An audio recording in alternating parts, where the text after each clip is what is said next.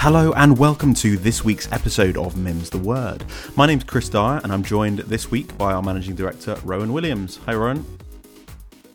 Hi Chris, how are you doing? Yeah, it's all good, thank you. So this week is actually our 10th episode of Mim's the Word. So that's great news. Thank you to all the listeners that have tuned in so far. And yeah, we hope to continue growing. That's awesome. It really is, actually. I've enjoyed every podcast that we've recorded, and I know I haven't been on all of them, but I've certainly listened to all of them, and it's been a fantastic experience.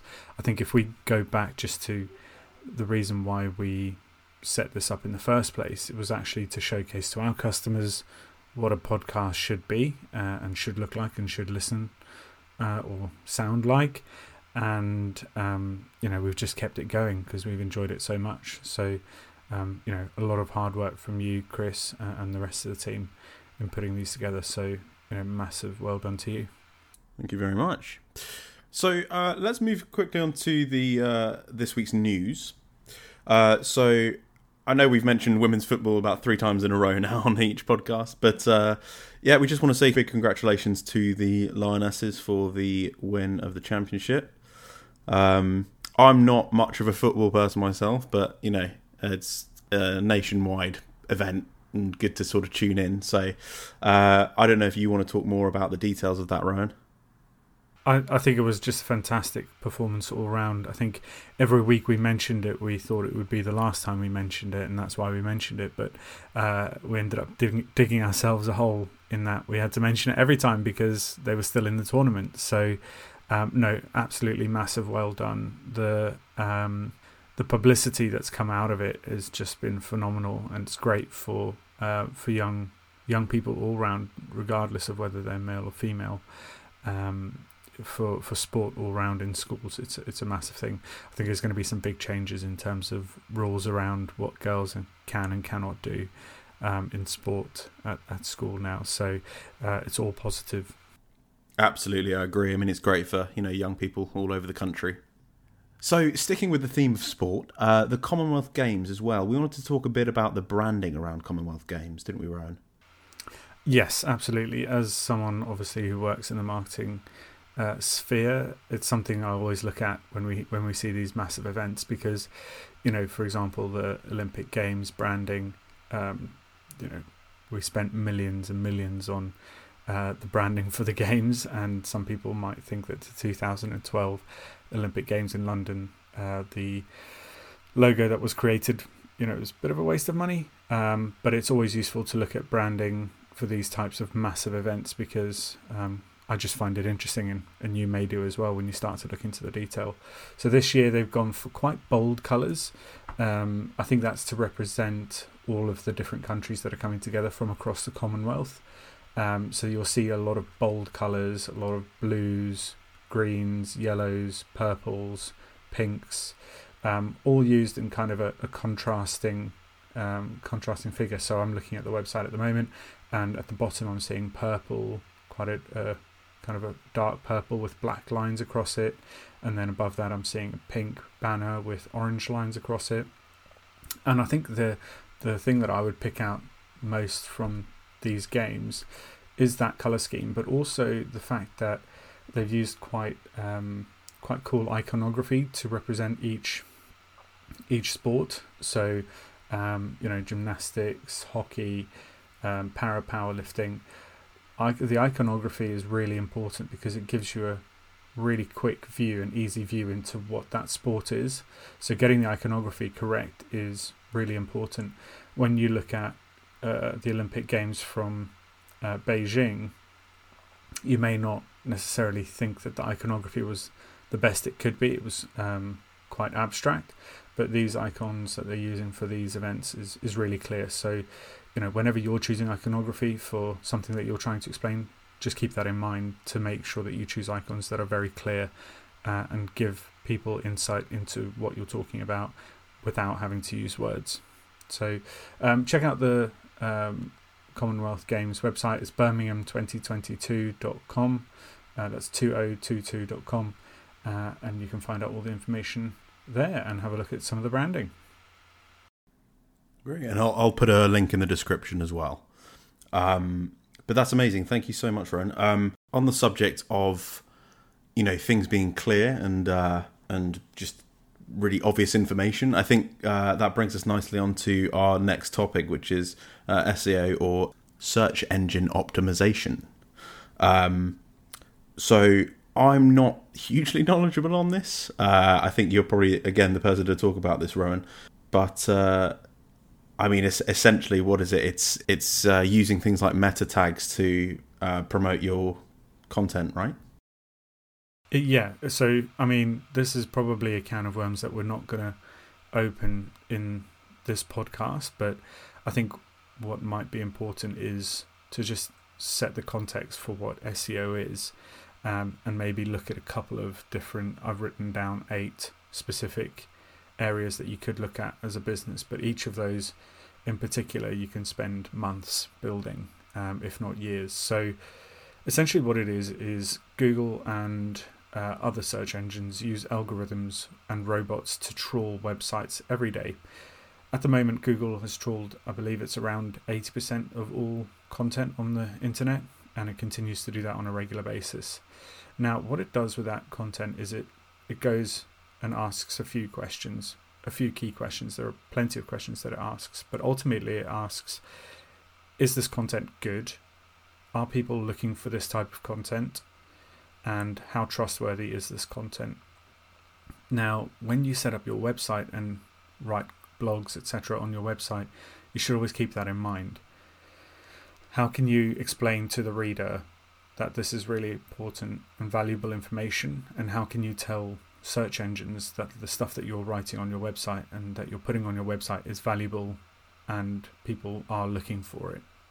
Now, if we look at simple things like your sitemap, this is how you structure your website. That should be really up to date every time you add a new page. You should be updating your sitemap. You don't necessarily have to resubmit your whole website to Google, but definitely look at your sitemap, make sure that's up to date, and submit that to Google. Things like a link building strategy. Now, link building means linking out to other websites, but also making sure that other websites are linking back to your website. And when we say, linking back to your website, these websites need to be credible websites. So we're talking media publications, really tier 1 kind of trustworthy websites that people will go to find information. And Google recognizes that and says, wow, okay, this tier 1 publication, that's really trustworthy. People are linking back to your website from that website, or that media publication is linking back to your website, and therefore, your website must be trustworthy. And the same thing linking out from your website. Make sure that you're linking to trustworthy websites, tier 1 media publications, etc. So that's the kind of link building stuff, and that everything that I'm talking about is very basic today, and it can be unpacked. So if you have any questions, obviously please reach out to us. In terms of the third piece, it's around keywords. Now, keywords used to be important.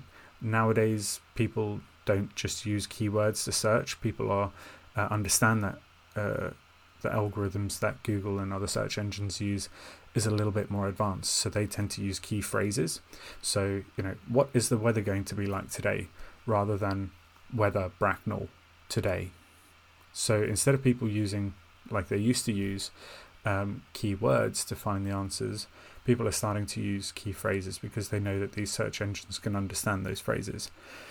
So it's not just about having keywords on your website, it's actually about having key phrases and making sure that those key phrases are in your headers and throughout the body of your website, so that when people are searching that, Google knows, this phrase is mentioned on this website already, so maybe this is valid content, let's put this in front of that on the front page of Google, for example. The fourth thing is security. Obviously, having that HTTPS and making sure that you have an SSL certificate really does help, because that tells Google that it is an encrypted website and that it is secure, and therefore people won't be able to kind of hack into that website. So that is really important. As you were saying, Chris, meta descriptions are really important. So making sure that you've got those meta descriptions in place. Nowadays, they don't have a huge effect on the SEO score, but it actually does help the reader once you are on the front page of Google or ranked near the top of Google or other search engines. It does give people a reason to click if you've got a clear meta description. The other thing is pop-ups. This has recently changed. Over the last 5-6 years, pop-ups have started being penalised if they're not valuable pop-ups. So junky or crappy pop-ups, as some people call them, will get penalised by Google. So if you do have pop-ups, there need to be a very, very valid reason why those pop-ups are coming on. The other thing I want to talk about, and this is kind of in line with the keywords and key phrases, is headings. So having an H1 heading on every page is really important, and that H1 heading being really clear, describing what the content is on that page is really important. So, again, just a high level view, you can use H2 and H3 as well. So subheadings as well to increase your SEO score. But again, just giving you a brief overview. And the last one is, the content and number of pages itself. So the content on page needs to be valuable. It needs to be long enough to give people value and explain, what that page is about, give them the information that they need, and potentially link out to other places where they need to be. If it's too long, then again you get penalised. If it's very, very short, then you get penalised. So make sure that the content on that page is valuable enough so that people get the information that they need, but not too long and not too short. And this is especially true for the homepage of your website. The homepage for your website should be the place where people go to find out all the information very briefly about who you are, what you do, what solutions or services or products do you sell, how can they get in touch with you, who have you worked with previously, and then it should link out from there to other places on your site. It shouldn't be one long page with everything on there, because that can get penalised, and vice versa. There shouldn't be no content on your homepage, because again that can get penalised, and Google or other search engines as well, look at this and go, not entirely convinced that this is a good website or a good place to send people. So those are just 8 factors. There are so many more when it comes to SEO, but like I said, if you have any questions, please do reach out to us and we'll be happy to help you answer them. Great. Well, thanks very much, Ryan. Really appreciate that insight. Perhaps we'll cover it in further detail in a future podcast, perhaps a solo podcast that's just, you going through it in much more detail. Perhaps release that on a different day, just as sort of a extra one during the week or something. So yes, I wanted to touch on, again, expanding your content, which Cindy and I began discussing last week. I just think this is a really interesting one because, it's so expansive in itself. You can take the conversation in so many directions. The prime example I'm thinking of is, when I started working at MIM, we weren't really doing any sort of video or audio work. Last week, my advice was to start a podcast. And I think this week, it's not the tip of the week, but I think just expanding on that point, it would be to explore trying to create maybe video content, stuff like that, for your brand, and just essentially do a couple of trials and just see where it takes you, and just see if it's the kind of content your audience would like. And then you can work on it depending on the sort of feedback you get. I don't know, Rowan, what are your thoughts on it? Yeah, I absolutely agree, right? When you look at the top search engines in the world, the first one is obviously Google, and the second most popular search engine in the world is YouTube, right? So, creating multimedia content is really important. Putting your videos, whatever they are, however short, however long, putting that on YouTube is a really good idea, because second to Google, most searches in the world happen on YouTube. So absolutely agree with the sentiment there, Chris. So I think just looking at the time we've got left, it's best to move on to our tool of the week. This week we've chosen MailChimp. I've not had much experience of it, but Rowan, do you want to cover that? Yeah, absolutely. So MailChimp is a mailing platform. It does quite a bit more nowadays, depending on which package you choose. it does have a free option, and essentially what it does is it allows you to upload contacts or subscribe contacts through their forms to be able to market and to email to those people. And the free version does allow you to email to quite a number of people. However, it does have the MailChimp logo at the bottom of the email, so people will know it's free. The paid packages start at about £20 to £30 and go up from there depending on how many contacts and how many emails you'd like to send out on a monthly basis. Then, moving up from there, you can have automations so that if people fill out certain forms that you've created, they go into a workflow and they can receive, a welcome bonus, for example, if you're selling products with a welcome code.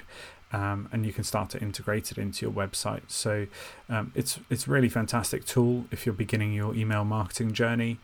In terms of my opinion on it, we have no association to MailChimp or any other platform for that matter. But in terms of usability and user experience, we much prefer using HubSpot as an email marketing platform, just because the usability is so much better and the functionality is so much better. Compared to MailChimp, we find MailChimp to be a little bit more clunky in terms of its user interface and a little bit more limited in the visual aspect, so how you can make it look and feel as an email. So yeah, that's our tool of the week. Great, well thanks for that, Rowan. I think our tip of the week this week as well is in relation to your comment about search engine optimization. So it's review your own website's SEO. Yeah, absolutely. So there are tools out there that you can use to get a free view of what your website's SEO is, and not just the SEO score, but things like performance, how it interacts with social media, etc., etc. So it's really important to do that on a regular basis, or work with a company or person to do that on a regular basis, because the hardest person to market is yourself. And that being said, as a marketing agency, we fully understand that. So absolutely go out. The tip this week is go and find your website or a competitor's website and do an SEO analysis. There are tools out there. So yeah. Well, I think that'll probably do us for this week. Thanks again for joining us for our 10th episode of Mim's the Word. As Rowan said at the beginning, we've really enjoyed making these, and we very much look forward to seeing how they progress further. So Rowan, thank you very much for joining me once again. Thank you. And we'll see you next time. Goodbye.